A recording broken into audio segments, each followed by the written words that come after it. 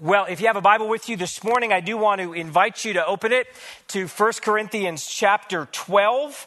We are beginning our summer series this morning. We're going to be spending the next 8 weeks or so in chapters 12 to 14 of 1 Corinthians. We took a break in our 1 Corinthians series about a year and a half ago. We made it as far as chapter 11. We kind of pushed pause on that, did some other stuff. We're returning to 1 Corinthians now, looking at chapters 12 to 14 through the summer months in a series that we're calling Spirit and Church. And these chapters are largely taken up with a discussion of spiritual gifts. Now, even just hearing that probably gives some of you a bit of a nervous twitch, right? Just kind of like, what are we going to be doing as we talk about spiritual gifts? I think there's good reason for that. Actually, lots of good reasons why you might feel that way. Spiritual gifts, which are supposed to be about the unity of the church, the fact that the church is a body made up of many different parts that are supposed to all function together. It's supposed to be about those things, but very often the discussion of spiritual gifts ends up being sort of a dividing line. There are lots of denominations that are divided along the lines of their views or their practices of spiritual gifts. And even apart from the denominations, just individual churches have sometimes been split or fractured over the practice or non-practice of spiritual gifts among them. And I would just say that this is not a reason to avoid a discussion about spiritual gifts, but in fact, this is a reason to do what we are doing today, to begin to develop a biblical understanding of spiritual gifts and their function within the life of the church. So I want to get into this by reading for you verses 1 to 11 of 1 Corinthians chapter 12, and I am going to invite you to stand for the reading of God's word this morning.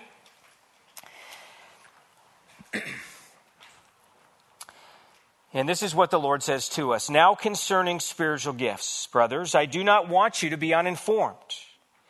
You know that when you were pagans, you were led astray to mute idols. However, you were led. Therefore, I want you to understand that no one speaking in the Spirit of God ever says Jesus is accursed, and no one can say Jesus is Lord except in the Holy Spirit. Now, there are varieties of gifts, but the same Spirit, and there are varieties of service, but the same Lord, and there are varieties of activities, but it is the same God who empowers them all in everyone. To each is given the manifestation of the Spirit for the common good. For to one is given through the Spirit the utterance of wisdom, and to another the utterance of knowledge according to the same Spirit.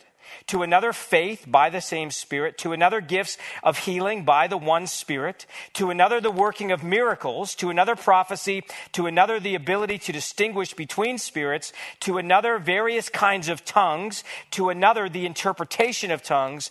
All these are empowered by one and the same Spirit who apportions to each one individually as he wills. You can be seated.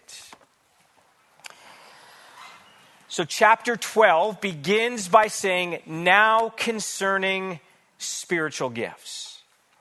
That little phrase, now concerning, is something we've encountered in the book of 1 Corinthians before. Chapter 7 begins by saying, now concerning the matters about which you wrote. It is good for a man not to have sexual relations with a woman. Now, it seems kind of odd to just sort of leave that one in particular, sort of hanging out there with not a lot of comment to it, at least without the context. If you want to know what was going on in 1 Corinthians chapter 7, you're going to have to go back and search for that message and listen to it. I'm just highlighting the fact that when we encounter that phrase, now concerning, in 1 Corinthians, it indicates that Paul is addressing a question that the Christians in Corinth had been asking, and one that they had written him about. We meet it a few times. So in chapter 7, verse 25, it says, now concerning the betrothed. The Corinthians had questions about how the betrothed or the engaged were supposed to handle their sexual desires or their relationships. Chapter 8 begins with, now concerning food offered to idols. This was a hot button issue in the city of Corinth. Could you, in good conscience, as a Christian, partake in a meal where the food had been offered to an idol? And now in chapter 12, Paul begins, now concerning spiritual gifts. In other words, look, you've written me about this. You have questions about this. Now I'm going to turn my attention and try to answer those things. Proper place of spiritual gifts was one of the questions the Corinthians had, and it might be one of the questions you have. You probably have your own questions about spiritual gifts. Those questions might be basic. Does everyone have a spiritual gift?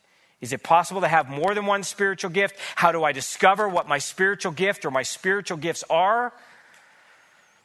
Some of your questions might be more complex. Are all of the spiritual gifts that are mentioned here still operative today?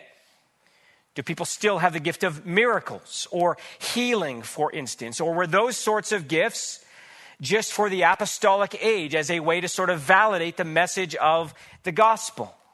Is the gift of tongues a way of speaking a language that you did not know? Or is it a private prayer language?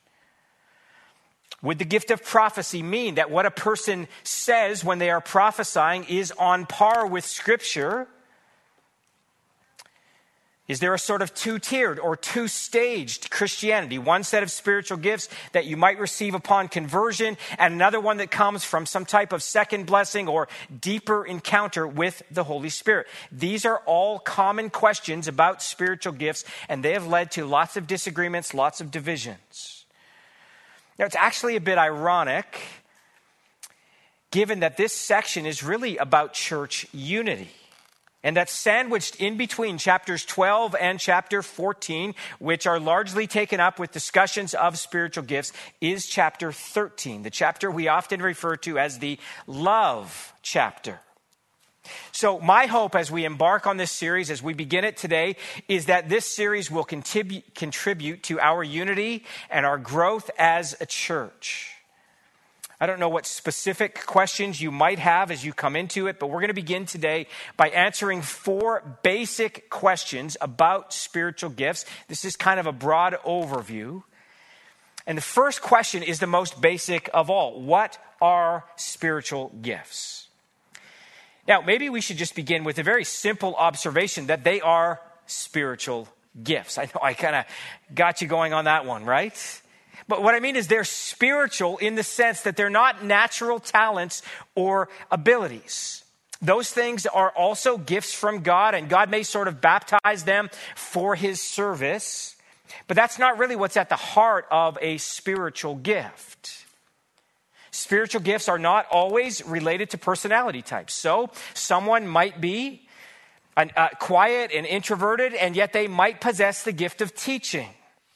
A person who doesn't typically speak up in social situations might have the gift of evangelism and be very effective at it. It's a spiritual gift. By definition, a spiritual gift is a supernatural empowering to do what you could not do in your own strength. Spiritual gifts are also gifts. So I know I'm digging pretty deep here. But what I want to say about that is that this means that we receive spiritual gifts. We don't earn them. Spiritual gifts are not a reward for years of service or for attaining a certain level of spirituality or holiness, and then you get these gifts. The 2 words for spiritual gifts in the New Testament, the 2 Greek words for spiritual gifts are pneumatikos and charismata. Now, pneumatikos derives from the word pneuma, spirit or wind or breath. So a pneumatic tool is something that functions on the power of wind or air. Charismata comes from the root charis, which means grace. Grace is something you do not deserve. So these are then spirit-empowered or spirit-breathed grace gifts given to us. Now, Paul lists several spiritual gifts here in these verses. In verses 8 to 10, I'll read through them for you. He says, "For to one is given through the Spirit the utterance of wisdom, and to another the utterance of knowledge according to the same Spirit, to another faith by the same Spirit, to another gifts of healing by the one Spirit, to another the working of miracles, to another prophecy, to another the ability to distinguish between spirits, to another various kinds of tongues, to another the interpretation of tongues. So he lists several gifts in this passage, but this is actually not the only place in the New Testament where we find a list of spiritual gifts like this. So later in chapter 12, we read this in verses 27 to 30. Now you are the body of Christ, and individually members of it. And God has appointed in the church first apostles, second prophets, third teachers, then miracles, then gifts of healing, helping, administrating, and various kinds of tongues. Are all apostles? Are all prophets? Are all teachers? Do all work miracles? Do all possess gifts of healing? Do all speak in tongues? Do all interpret? And the answer to those questions is no. In chapter 14, we find another listing of gifts. This one just really 2 or 3 gifts. Actually, if any speak in a tongue, let there be only 2 or at the most 3, and each in turn, and let someone interpret. But if there's no one to interpret, let each of them keep silent in the church, speak to himself and God. Let 2 or 3 prophets speak, and let others weigh what is said. If a revelation is made to another sitting there, let the first be silent. There's also a list of spiritual gifts in Romans chapter 12. And there Paul says, for as in one body we have many members, and the members do not all have the same function, so we, though many, are one body in Christ and individually members of one another. Having gifts that differ according to the grace given us, let us use them. If prophecy, in proportion to our faith. If service, in our serving. The one who teaches in his teaching, the one who exhorts in his exhortation, the one who contributes in generosity, the one who leads with zeal, the one who does acts of mercy with cheerfulness. In Ephesians chapter 4, we find another description, or we find Paul's description of how God has ordered the church. And there it says, and he gave the apostles, the prophets, the evangelists, the shepherds, and the teachers to equip the saints for the work of ministry, building up the body of Christ. And then in 1 Peter chapter 4, we find this list, or this at least description. It says, as each has received a gift, use it to serve one another as good stewards of God's varied grace. Whoever speaks, as one who speaks the oracles of God. Whoever serves, as one who serves by the strength that God supplies, in order that in everything God may be glorified through Jesus Christ. To him belong glory and dominion forever and ever. Amen. Most of the gifts, according to Peter's designation, fit either into the speaking set of gifts or the serving type of gifts. Now, if you were keeping score, as I read all of those lists, there are some 21 different spiritual gifts mentioned in the New Testament. Prophecy, service, teaching, exhortation, contributing, leading, mercy, word of knowledge, word of wisdom, faith, gifts of healing, miracles, discernment, tongues, interpretation of tongues, apostleship, helping, administration, evangelism, pastoring, shepherding, pastoring, teaching. Now, you can take a look at that list and you can see that there's some overlap between the gifts. Maybe there's some duplicates there. I mean, it's possible that maybe leading and administrating are the same gift. We're not really told. But what's interesting to me is that none of the lists contain all of the gifts. And for that, this is part of the reason that I think it's best to see the gifts or the list of gifts as representative, but not necessarily exhaustive. Right? So the Corinthians were not told about the gift of mercy, for instance. That did not mean that there was no one in the church in Corinth who possessed the gift of mercy. The gifts mentioned represent the kinds of spiritual gifts that God gives. But it's possible that there is some variation of a gift that is not mentioned in one of the lists. Now, I would suggest caution with that. I remember one prominent charismatic leader saying that he had the gift of leg lengthening. I'm not exactly sure what to make of that. You'd think he'd be quite busy, and you'd think that would be sort of easily verifiable or not verifiable, right? You can either lengthen someone's leg or you can't. But is it possible that there's a spiritual gift related to music or to some other form of artistry connected to worship? We know from the Old Testament that God's Spirit did empower individuals for specific tasks. He gifted them in a specific way.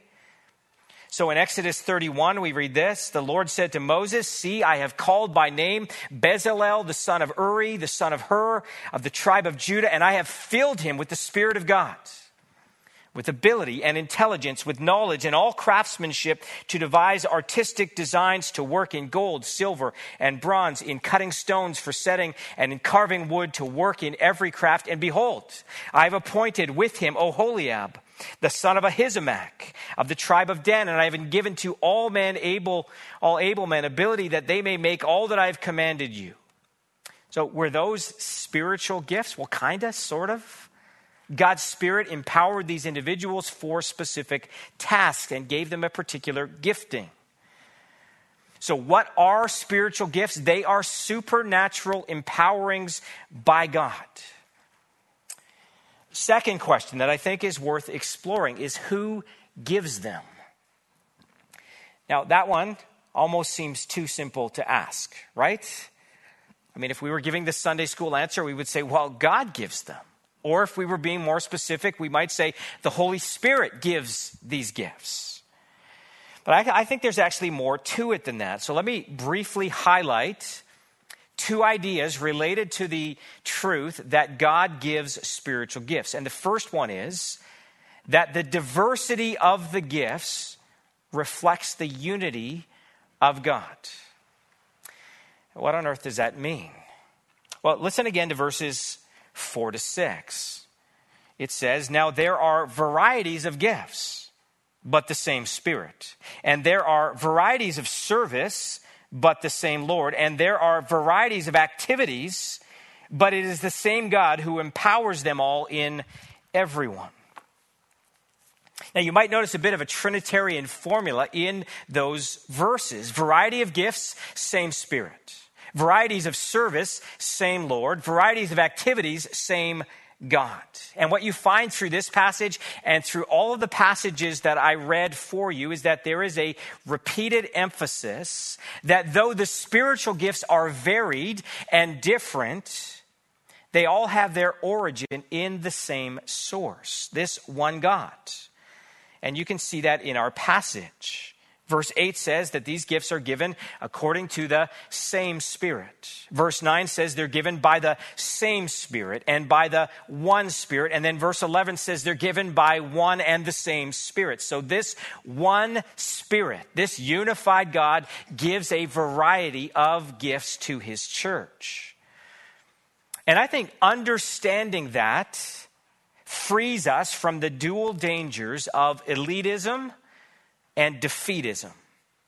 Now, elitism was a problem in the church in Corinth, and it continues to be a problem that plagues churches today. I've got this gift, it's a really special gift, you don't have it. And so tongues and prophecy and the so-called sign gifts that are mentioned here were sort of seen as, this sort of places you a cut above the regular Christians, right? There's this kind of elitist feel to it. I've got that gift. That was a problem then, it's a problem now.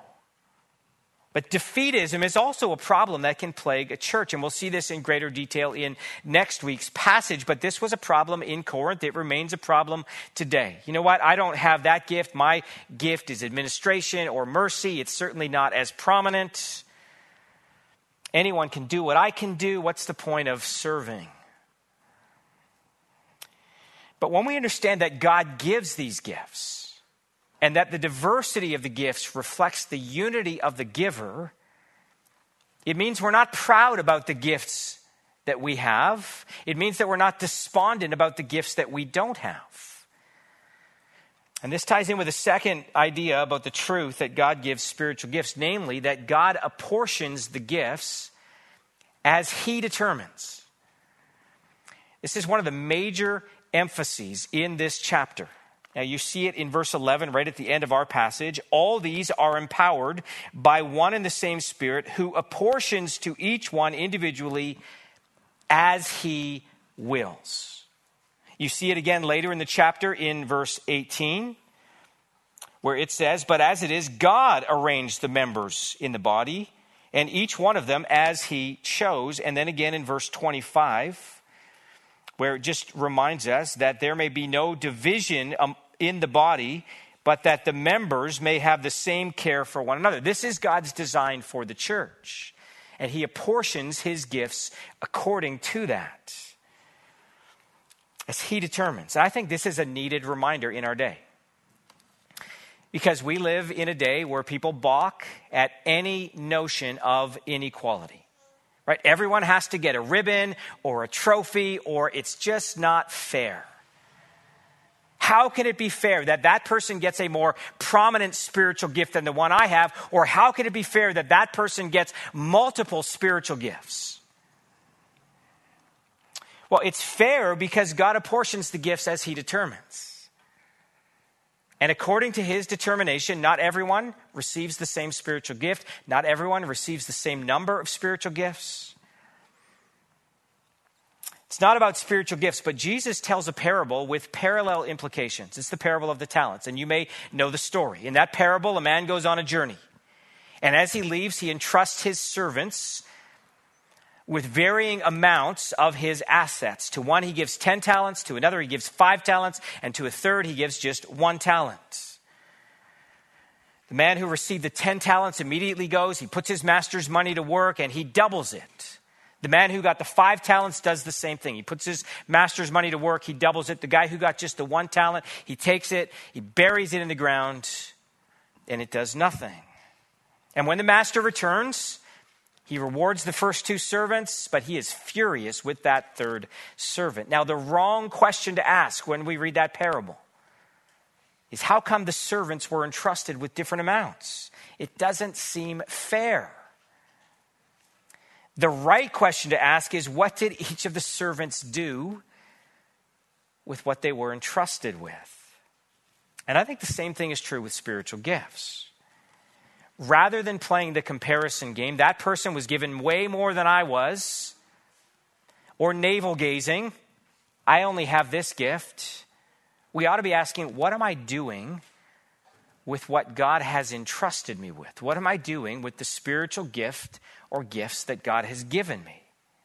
Now, some of you have spiritual gifts. Many of you have spiritual gifts that you are using to help build up the church. Some of you have spiritual gifts that you're not using to build up the church. And this takes us naturally to a third question about spiritual gifts, and that is, who gets them? Well, this question, again, is easily answered from the text. Verses 6, 7, and 11 all give us the same answer. And this is what they say. Verse 6 says, "And there are varieties of activities, but it is the same God who empowers them all in everyone." And then verse 7 starts out, "To each is given the manifestation of the Spirit for the common good." And then verse 11 says, "All these are empowered by one and the same Spirit, who apportions to each one individually as he wills." So who gets spiritual gifts? Every Christian receives at least one spiritual gift. You have a spiritual gift. Now, you might already know what your gift is, or you might not. So how do you discover what your spiritual gift is or what your spiritual gifts are? Now, if this were the 1980s or 1990s, I would probably tell you to take a spiritual gifts assessment test. That was sort of what was in vogue at the time. Maybe you've taken one of those tests somewhere along the way. They're a bit like a personality test or a DISC assessment or an Enneagram, right? You answer a bunch of questions based on your preferences and your passions.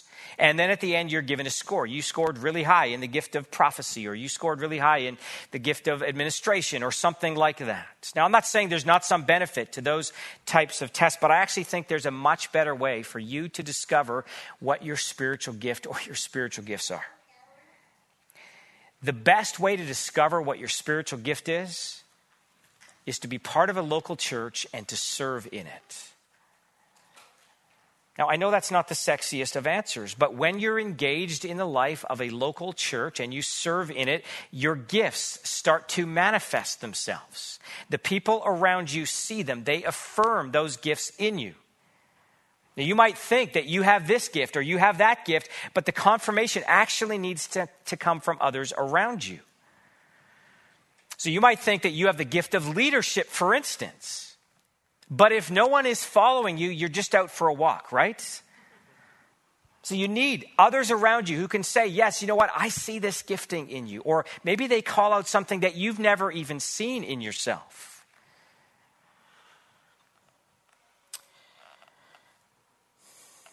So I get to serve on a church planting assessment team a couple times a year. And our task is to assess candidates for their suitability for church planting. It's a pretty extensive process. There's a lot of pre-work they do. And then there's a week of sort of intensive assessment that we do. And what I found most interesting at times is how different a candidate's self-assessment can be from the way our assessment actually ends up going and what we see in an individual. So someone might assess themselves as having a prophetic gift or a teaching gift or the gift of evangelism or a leadership gift. But when you drill down a little bit, sometimes you discover what they mean by that is those are things they really like doing. They're not necessarily gifted at them. So lots of guys will say they have a preaching gift or a teaching gift, but when you ask if that's been affirmed by their local church or the church that they serve in, they might say, well, not really, or I don't get many opportunities. Now, it might be that their pastor is a pulpit hog and he just is not sharing the pulpit with them. Maybe that's why they don't have the opportunities. But sometimes it's just that the thing they most want, the gift they want to have or see themselves as having, is the thing that tends to get the most attention. And so they desire that gift. And when they answer the questions, those are the ways they answer that. And I think the local church is a good place to work those sorts of things out. Having a believer affirm your gift should be part of the equation. So if you don't know what your spiritual gift is, I would encourage you to find a place of service and let others affirm you in ministry. Now, you don't have to have the gift of teaching to serve in kids ministry, for instance. Now, we need people with the gift of teaching in our kids ministry, but it might be that your gift is mercy. You've got a heart for those who are on the outside of the circle or those who struggle, and that is desperately needed too, and that can be affirmed in that context. Or maybe you've got the gift of hospitality. You've got a keen sense of how it is that people are made to feel welcome. And maybe you start out as a Sunday morning greeter, but as you do that, as you meet new people, you discover those who could really, use an invitation to lunch or dinner. You love doing that kind of thing. You love making those sorts of connections, making people feel like they belong. Now, I'm not meaning for this to sound like a recruitment sermon. But my heart for this message and really for this series is that you develop a greater awareness of your spiritual gifts and that you put them into practice among us. That's how the church is supposed to function. No one person has all the gifts. So I don't possess the gift of mercy, for instance. Right? Now some of you are going, oh, shocker. Right? But that's not a gift that I have. But I have seen that gift on display in many of you many times. And it's a great gift. This is God's gift to the church. He apportions the gifts as he wills. He gave you a gift or gifts and also gave you to the church to be a gift. Fourth question, the final question we're going to look at is, what are they for? What is the purpose of spiritual gifts? Now, as strange as it might sound, this is an overlooked question. In the midst of all the discussion about the various gifts, what are we supposed to make of the gifts of healing and tongues and prophecy? What often gets lost is the simple question, why does God give spiritual gifts? And I think there are two main reasons. The first one is that the gifts are given so that God might be glorified. Now, this is the clear implication from the passage I read you in 1 Peter chapter 4 earlier, where it says, as each has received a gift, use it to serve one another as good stewards of God's varied grace. Whoever speaks as one who speaks the oracles of God, whoever serves as one who serves by the strength that God supplies. And then it says, in order that in everything God may be glorified through Jesus Christ. To him belong glory and dominion forever and ever. Amen. We are to use our gifts in order that God may be glorified. And that implication is also found here in this passage. So I haven't really touched on verse 3 yet, and you may wonder about that verse. What does it mean? That verse says, therefore I want you to understand that no one speaking in the Spirit of God ever says Jesus is accursed, and no one can say Jesus is Lord except in the Holy Spirit. So what exactly does this verse mean? Is it as simple as you can't say the words Jesus is accursed if God's Spirit resides in you? Or that you can't say the words Jesus is Lord if you don't have the Spirit of God within you? I don't think it's that simple. But I also don't think we should complicate this too much. One of the commentaries I read outlined 12 different possibilities for what could be meant by this verse. So I'm not going to walk through all 12 possibilities with you this morning. It could be that Paul is referring to those caught up in some sort of ecstatic speech or experience. So verse 2 reminds the Corinthians that many of them came from pagan backgrounds. And so Paul says to them, you know that when you were pagans, you were led astray to mute idols, however you were led. So Paul might be referring to something like that. Look, what's going on in Corinth is there's people kind of caught up in this ecstatic sort of experience. They start talking and speaking, and as they're talking and that filter is kind of removed, they're saying things like Jesus is accursed. Maybe Paul's referring to something like that.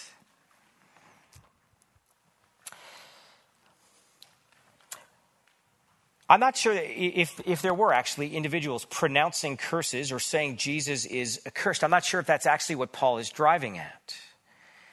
One New Testament scholar summed up his understanding of this passage by saying this: Paul is simply using this fiction of cursing Jesus to emphasize that those who are inspired by the Holy Spirit will speak and act in ways that glorify the lordship of Jesus.